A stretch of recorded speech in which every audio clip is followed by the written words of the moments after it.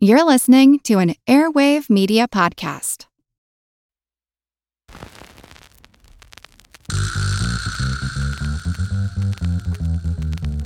Her Money is brought to you by Fidelity Investments. We're committed to sparking important conversations about money and inspiring you to always be in the financial front seat. Learn more at fidelity.com/front seat. Her Money comes to you through PRX.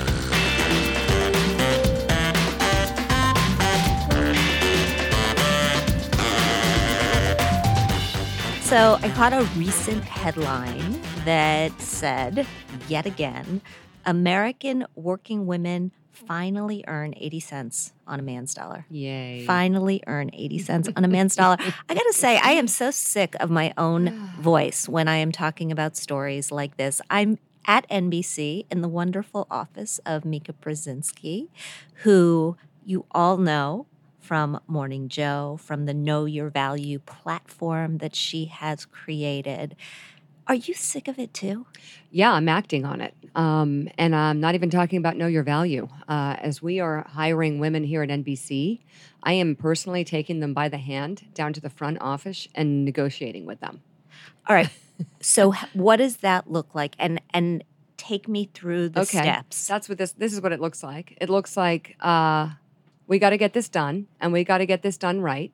And you can't be one of the only women at the table who are not paid or paid less. So let's go down there and talk about what you're worth. So I get a sense of what people get paid. I know what I get paid. I know how long I've worked here. I have insight. Your agent has favors he needs to do for people. Why do you need an agent? An agent takes 10 to 15% off your gross. So whatever money you make, you're going to then pay that person for the rest of your contract with NBC or any company you go with to do what? Absolutely nothing. So for a woman starting here at NBC or trying to get her first job here at NBC or trying to get a contract after having been a contributor, an agent is about the last thing you need. What you need is a voice and maybe a friend and maybe a sense of your value. You need those three things when you walk in the door, and you need to get it done. That's how men do it. Yeah, and it has to come from the employer as well. I mean, what's so wonderful about you doing this is that you're the woman that they look up to. You are one of many, I'm sure, but you're saying, I do this for myself. I'm going to help you do it for you. You'll pass it on, and you'll do it for somebody else. And that has been the case. I mean, there's two major on-air talents here that I walked through the process, and now they're walking other women through the process. But I literally took them by the hand down to the front office and talked numbers. There is a newspaper columnist who kept coming on MSNBC, and she wasn't paid.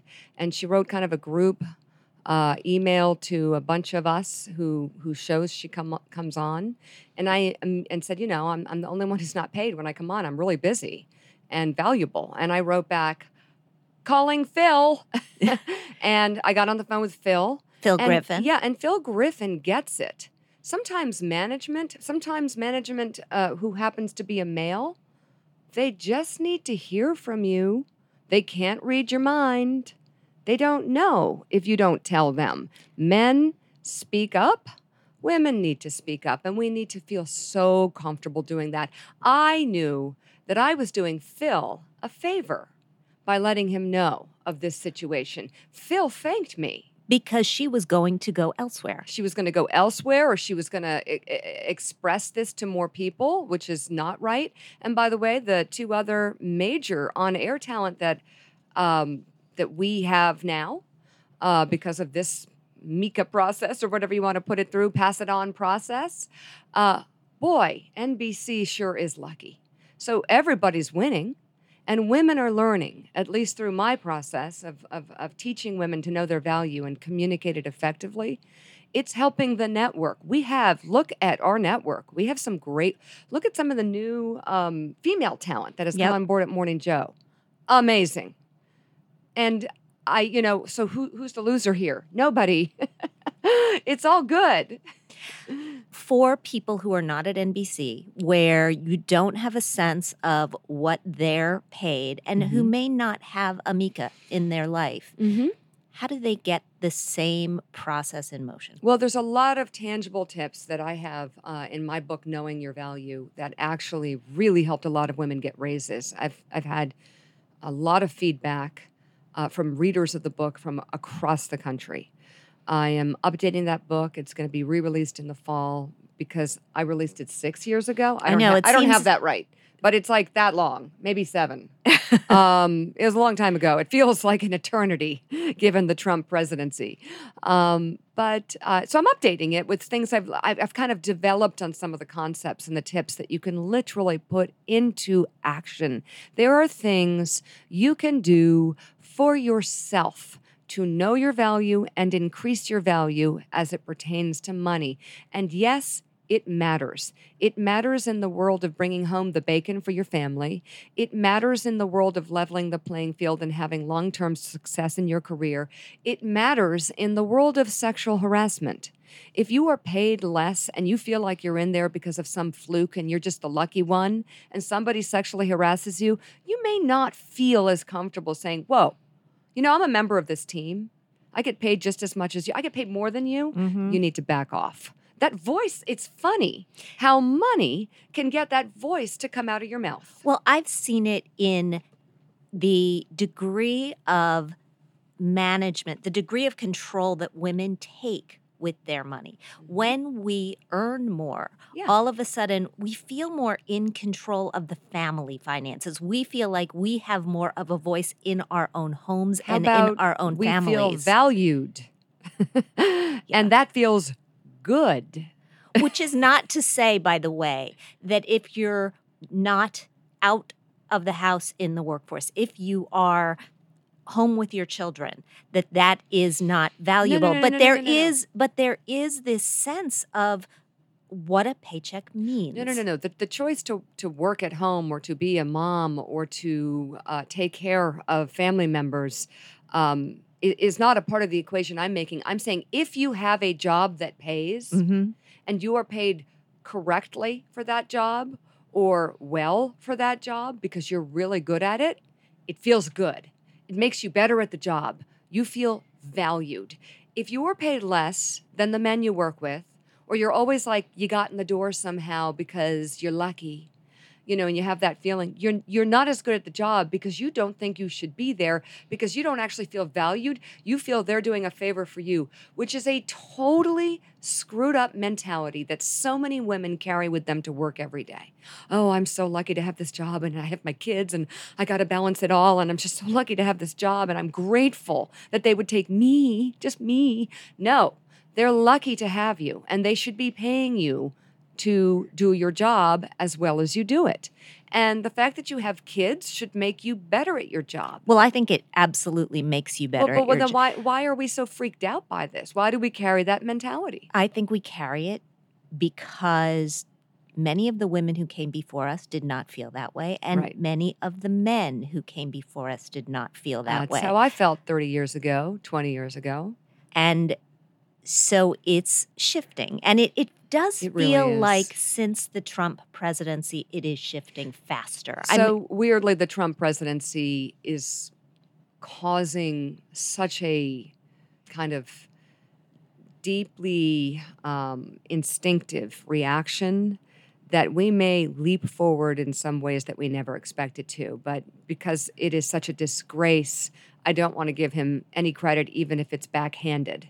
So I do think women are realizing we have to take control of our lives, and no one's going to do it for us. The Obama presidency did so much for the betterment of women and opportunities and equal pay that I truly was proud to be an American. Right now, I'm sort of in protest, along with a lot of women reacting to what's happening and stepping up, know your value across the country, re-updating the book, writing 2 more books, doing podcasts, going around the country, doing national conferences, doing smaller things for companies, and then devising events around any opportunity to educate women on how to communicate effectively for themselves. I feel like now it is sort of like a duty because we are up against a wall here. Yeah, absolutely no question. Mika, before we go on, I want to share a brief word from Fidelity because her money is supported by Fidelity Investments. Our mission, our shared mission, is to get you talking about money and inspiring you to always be in the financial front seat. Whether you're just entering the workforce, negotiating for your next raise, running a business, taking a break to raise a family, or getting ready to retire, Fidelity has tools and resources that can help you understand where you stand today and help you get where you want to go. Discover more at fidelity.com/frontseat. When you look at the things in your portfolio, one of them is something called the Millennial Challenge. It's something that you're working on that's coming forward. What is it? What is it about millennials that makes you want to focus on them? Well, they're so talented. And some of the most impressive people in my life are millennials. And I'm co-writing it with Daniela Pierre Bravo, who is a booker here at Morning Joe, who has the most amazing story of how she got her first job. And that in itself, I was like, I want to write a book. You can't just leave us with that. Okay, well, she'll be telling it herself in the book, but I will do the short version because it'll give you a sense as to why I feel it's important to invest in millennials. Because Daniela is scrappy, and some millennials need to be more scrappy and less connected, and others desperately need to be connected because they are so scrappy, but they need the access. So we have to sort of find some parity across America in our millennial population. And then they're all over the map in terms of the money they make. So their views as to where they should be can sometimes be incredibly out of whack. And there's the whole list of, of criticisms for millennials that I can check off, but I understand exactly where they all come from. And I think it's so easy to help them because they're so talented and they're so connected that it's kind of a fun project. But with Daniela, she lived in a tiny town in Ohio, and she's a dream act. And she had, I think she's got 4 other siblings, and wanted to go to college. No one was going to college, and put herself through, worked all the time to pay for everything, and then started realizing, how am I going to kind of get beyond this small town in Ohio and meet my dreams? I have to be in New York or Washington. I need access. Yep. How do I get access? And she actually came to me with this pitch on a plane. She sat next to me on a plane and just started pitching, which I thought was scrappy. That's fabulous. And she was like, I want to create something called Access. Well, I've decided to take her on the team and have her create that concept within Know Your Value, because she thinks, especially the Latino community and kids in remote towns don't have the access that our kids have, and give them access and they'll take it from there. And that's what she did. She actually was trying to get a job in New York, any type of media related business, just a foot in the door. And she realized that when she put her address, no one would call her because no one's going to fly her from a small town in Ohio. Right. It's that they go for the low-hanging fruit. So she lied and said that she lived on like 57th Street and applied for a job at P. Diddy or Sean Puffy Combs. He has some sort of big company. Yeah. And they called her and they said, you can get this internship, but we need to interview you first to make sure. Can you be here like Tuesday, which was day after tomorrow at 4? She got on a bus. She took like 4 buses through the night, ended up at Penn Station, washed her hair in the bathroom. Oh, my God. Showed up at the interview, pulled herself together, no sleep, nailed it.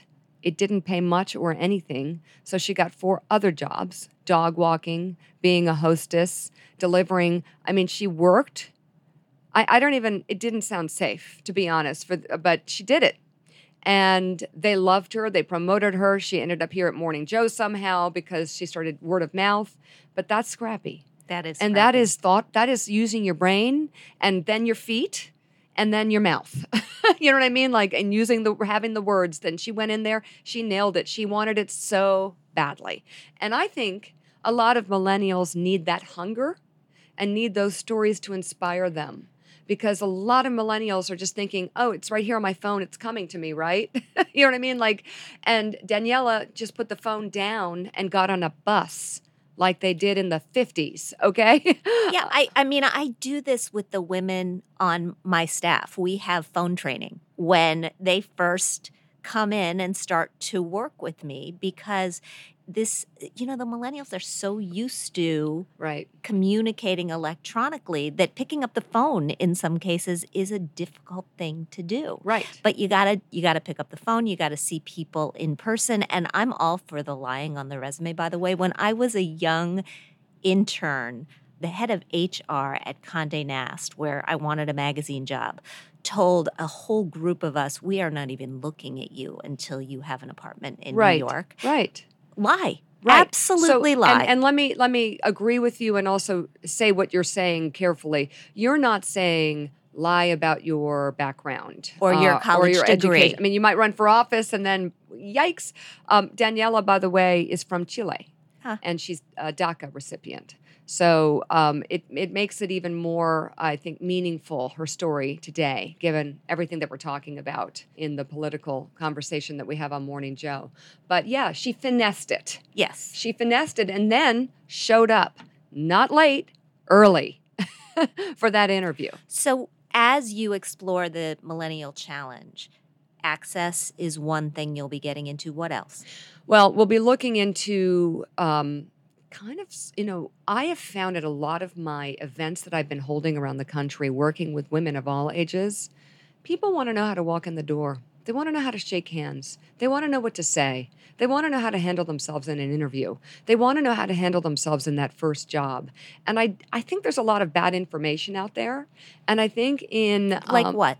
Like not understanding the power of posture, the power of elegance, the power of using your voice in a very rich and robust way, the power of not using your voice and staying in your lane, and then knowing when the lane is open up for yourself, taking verbal and nonverbal cues from managers, not being exhausting to them, but getting to know them at the same time, a fine balance of having them invest in you and really like you, but not be like, oh God, Mika just walked in the room. She's going to talk my ear off about, like you got to know. And I think it's hard. I think that all the different ways millennials are brought up from different parts of the country, there's different forms of entitlement that have happened to this generation. And it's such a horrible word. Mm-hmm. It's not the end of the world. It's solvable. And you are not entitled. Most of you are not entitled, and most of you mean very well. It's looking entitled. And there's a million different pieces of advice we're going to have in this book of how you conduct yourself so that you're successful, so that you're effective, so that you don't carry on the stereotype and deep six your own, career path. And it's fun because a lot of these things that we've been doing on the road are really tangible. Eye contact, people don't have it anymore. Right. And it's so valuable. And like, what's a good handshake? Have you met millennials who don't know how to do that? I've met many people who don't know how to do that. Well, actually, they don't. They actually don't shake hands. They're holding their phones. Yeah. And then they're holding other stuff. And then they're like, so and there's nothing wrong with phones, but you got to put it in your pocket. And I suffer from this. I just looked at my phone right now as I was speaking. So I'm certainly, a little bit of a hypocrite, but I will say there are times where you got to put it in your pocket and you got to be in the moment. And it is easier said than done. Millennials have a lot on their mind. I want to shift gears here before we wrap up and talk about money. I mean, we started talking about money, but I want to actually talk about your money. Oh, okay. Let's do it. You're going to get married for the second time. Oh, my God. Yes, I am. And mazel tov, by Thank the way, you. as my people say. So how are you approaching finances in this new relationship? Really great question. It's very complicated. There are 6 kids between us, a couple of houses, and a lot of discussions about money that I'm having with women. And I really feel that what we are doing right now, before we tie the knot, because my daughter's graduating, so nothing outshadows that this June, and then I get married, is we're really looking at what the lines of demarcation are between his kids and mine. And what do we leave for them? What do we build up? There's not much. You wouldn't believe it. Actually, you've been married twice? Twice. Yes, you do understand. It's kind of like a reset. It is It's a real reset. tough. It's real expensive. And It's Hard. tough, it's expensive, it's hard. And then there are these strange issues of parity Yeah. that start to rear their heads. You know, I have more life insurance than my husband has, and my children are the beneficiaries of my life insurance. Yeah. Well, the longer we're married is not feeling so good to me. So I'm doing what I think you would tell me to do, and that we are right now meeting with a lot of different experts that we have at our disposal, either by virtue of, you know, people we've met along the way, or, you know, attorneys that I'm talking to for estate planning. And we're asking for advice on how we do this, because we did, you know, we didn't expect, we weren't like planning this for a long time. So I know that I'm in a new world and that I don't know what I don't know. And so there is going to be a lot of planning happening, and we are looking at issues of parity. We're looking at life insurance. We're looking at our kids, and we're looking at how to create, you know, I just lost my father. I know, I'm so sorry. Thank you. And I was amazed at how he thought of everything. And I'm taking a lot of cues from the one piece of paper he left us, spelling everything out. And I was like, my God, how did he do that in one piece of paper? But it has created a scenario where me and my brothers can take care of my mom, and there's no issue between us. And I thought that is the greatest gift someone can leave behind, is to not create scenarios where there's, you know, stuff to fight over. Not that there was that much, but still, you would be surprised at what happens at sometimes end-of-life scenarios between family members. So all these experiences are sort of culminating in a plan which is yet to be laid out. And I mean, I think when I have it, I'll let you know. I'm not sure I'd share it all. No, it's okay. But definitely planning and getting help, getting a lot of opinions and help. And we talk about it. We go on walks all the time. And this is the bulk of what we talk about because it's so interesting. And we like to hear what the other needs and has to say. And we're sort of developing. Now when we're in talking to people about what we're doing, we're beginning to finish each other's sentences because we know the needs of the other. And I think that's really important. And it's something that not enough people do. I mean, the letter from your father, such a gift. Oh my gosh. Such a gift, Yeah. because people don't put these things in writing, and then kids are lost. Adult kids, they're lost. They're combative. It ruins families. Even if it's $100, it will be all go to the attorney and that you use to fight over it. And the best of families can find themselves weirdly territorial at a time when someone passes. And it's a lot to do with emotion, and you don't expect that. Yeah. So it's important. It's really important. I know you talk a lot about this.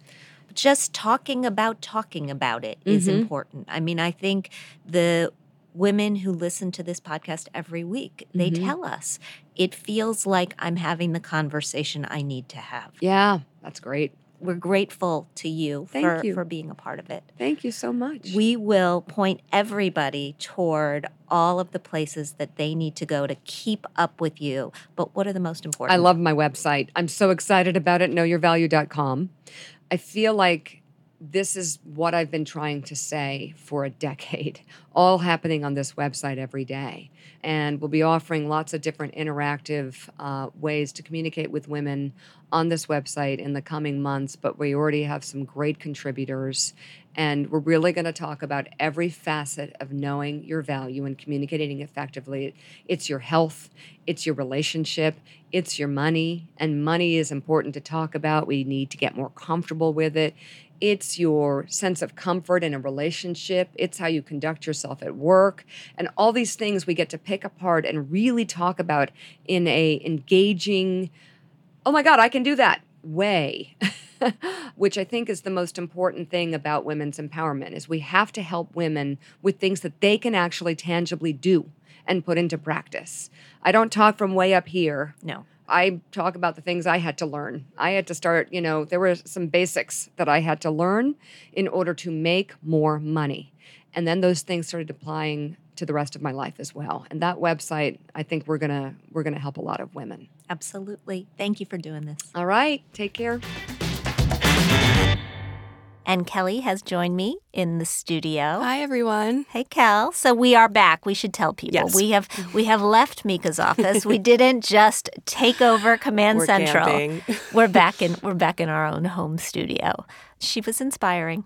So inspiring. And I knew I loved her, but now I'm even more in love with her because she is just such an advocate. She's a champion. She is. She's all about empowering other women. Yeah.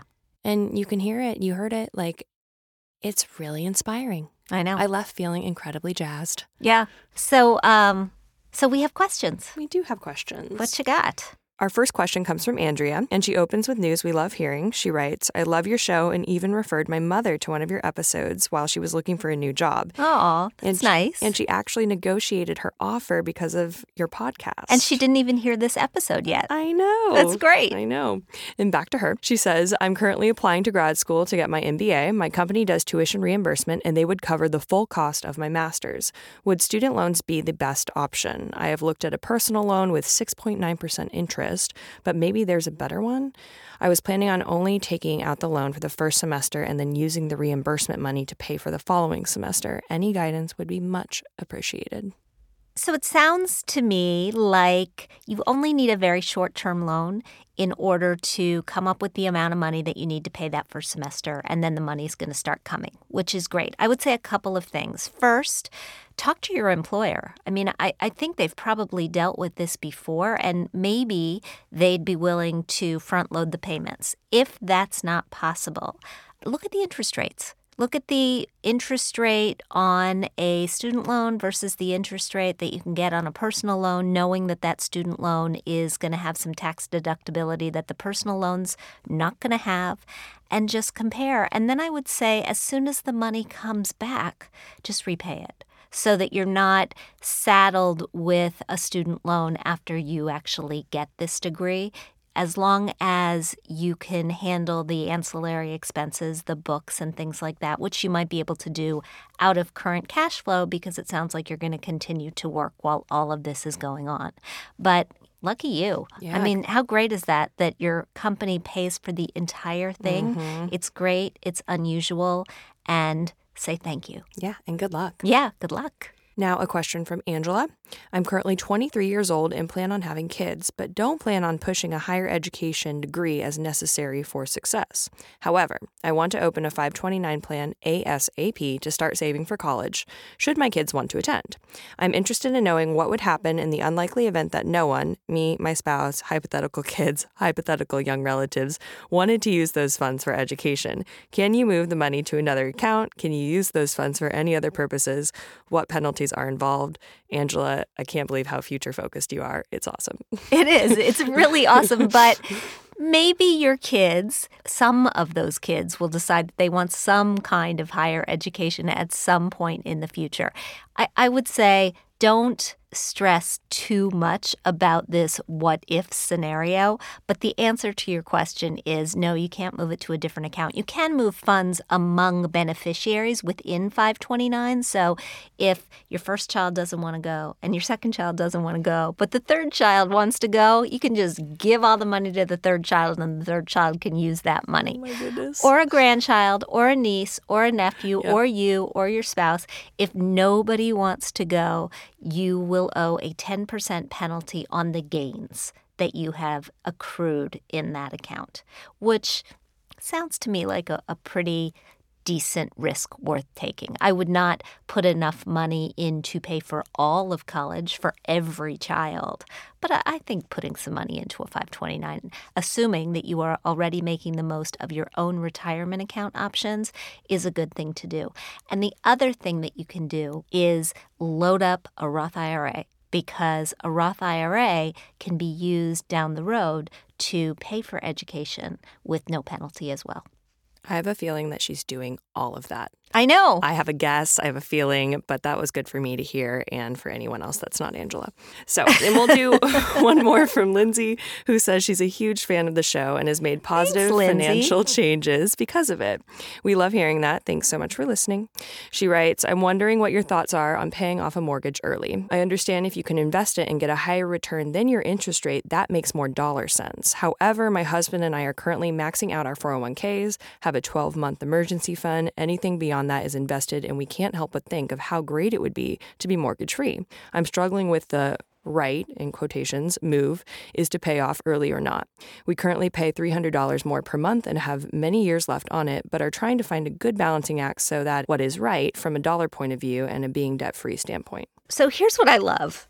I love it when our listeners answer their own questions. And she did, I think. She did. You answered your own question. What were her words? I love the idea of being mortgage-free. Yep. So pay off the mortgage. Mm-hmm. You're doing everything right. You're doing everything right. And sometimes we just do things with our money because they feel good. They feel good to us, even if they're not perfect on paper. It's kind of like a date, right? I mean, there's some guys that just like feel really good. Yep.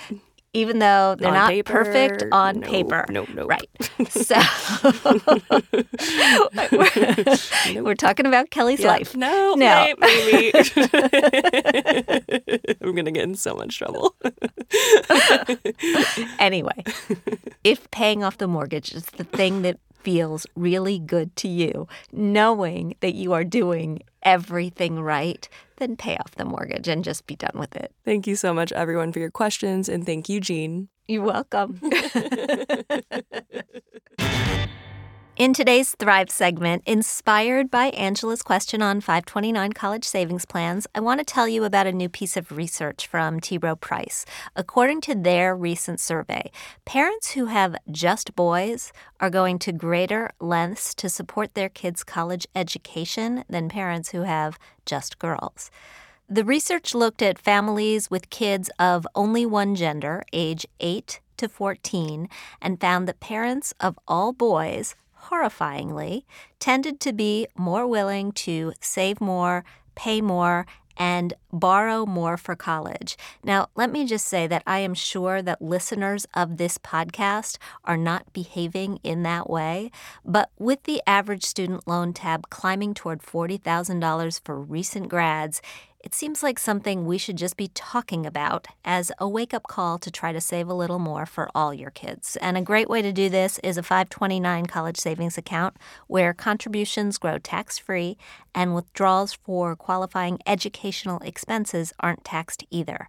Making the choice to save in your own state's 529 could get you an additional income tax break, likely on your state tax return, but you can compare different states' plans at savingforcollege.com.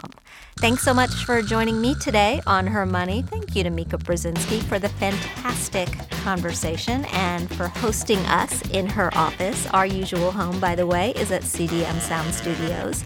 If you like what you hear, please subscribe to our show at Apple Podcasts and leave us a review because we love hearing what you think. We also want to thank our sponsor, Fidelity. Our music is provided by Track Tribe. Our show comes to you through PRX. And join us when we'll be back with Patty Sellers, founder of Fortune Magazine's most powerful women franchise. I hope you have a productive week. We'll talk soon.